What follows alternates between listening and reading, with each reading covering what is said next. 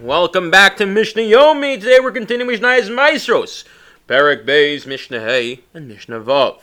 And we're continuing talking about different things one does. We mentioned there were 6 things one can do, and that hastens the process of Gemar Malacha, makes it that this produce is considered fully processed, thus kicking in the obligation to take off separate Trumas and Maasros, and making it prohibited to eat Achil Sarai snack on these Tevel produce. And yesterday we saw if one takes off Truma already, if one brings it into their home. Another, if Shabbos comes, we've seen. Another one of the 6 is if one sells it. However, we're going to see, it's interesting, what exactly does it mean? What if a person, a person says, here, take this Isser, Isser's a coin, and give me 5 figs in exchange for it. But the caveat here is the figs are still attached to the tree. One can make an argument if they're still attached to the tree. How can that be Gemar Malacha? How can it be that they're finished being processed? They're still literally attached to the tree. So the Mishna says, Lo ochel ad shiyash divrei Meir. Meir is of the opinion, once you sell it, even though they're still attached to the tree, that's considered Gemar Malacha. How do you know it's fully processed? Because a person only buys fully processed things. The fact he's buying it shows he considers it and deems it fully processed. Yehuda Omer, no.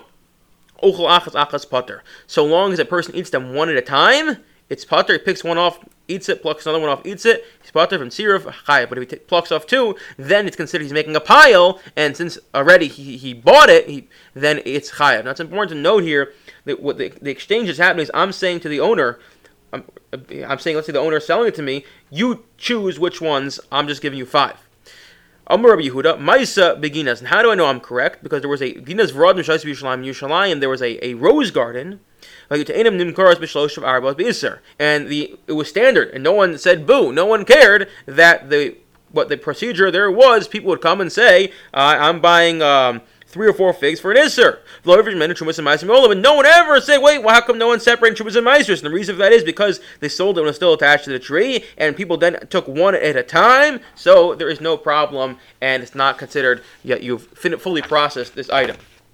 Now, let's change the case up a little bit. And that's Omer Chaver Halech Isser Zeb Esser Te'enim Shavar Li. He says, here's an Isser in exchange for the 10 figs that I will choose from the tree. Right, different. In the previous cases, I say to the seller, here's 10, here's no Isser, give me 5. Here's Isser, I'll choose 10. I don't think there's any significance to the 5 or 10, but just an amount.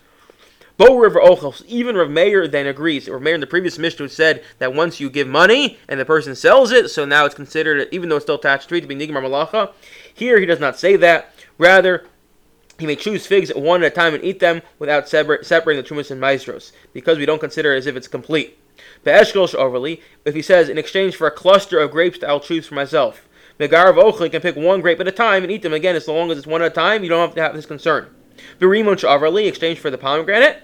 Parad Vochel, he may, again, I'll choose myself, he may slice it open and take 1 seed at a time, which seems to be a bit of a feat. I feel like once you start plucking out seeds of pomegranate, although here we're looking at each seed as its own little unit, which is interesting, you probably end up pulling the whole thing off the tree. Okay, fine. But for the melon that I choose for myself, so again, you can start slicing off 1 thin slice at a time and eating it as well. Don't make sure it's not too big. If it's too big, then it's considered a problem. Here, it's going with a thin slice at a time. However,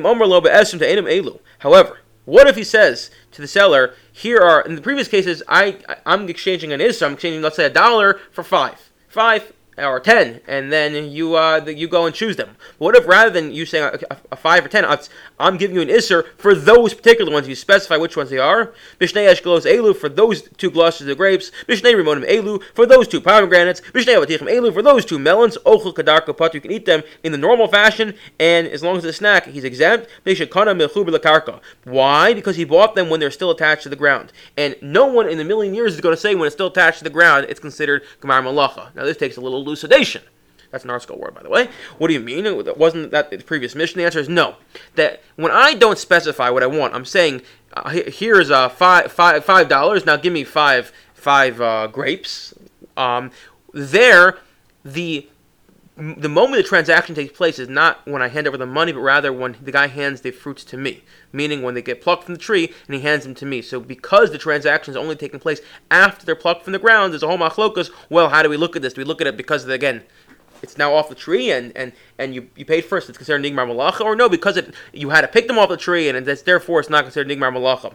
However, if in this case, when I specify I want those 5, I'm buying them while they're still attached to the tree. The actual transaction takes place when they're still attached to the tree. And if that's true, so then no one would say it's nigmar malacha, it's fully processed. It's still attached to the tree, it's still growing, and therefore you can eat them 2 at a time as long as it's a chilas arai. I wish you all a wonderful day.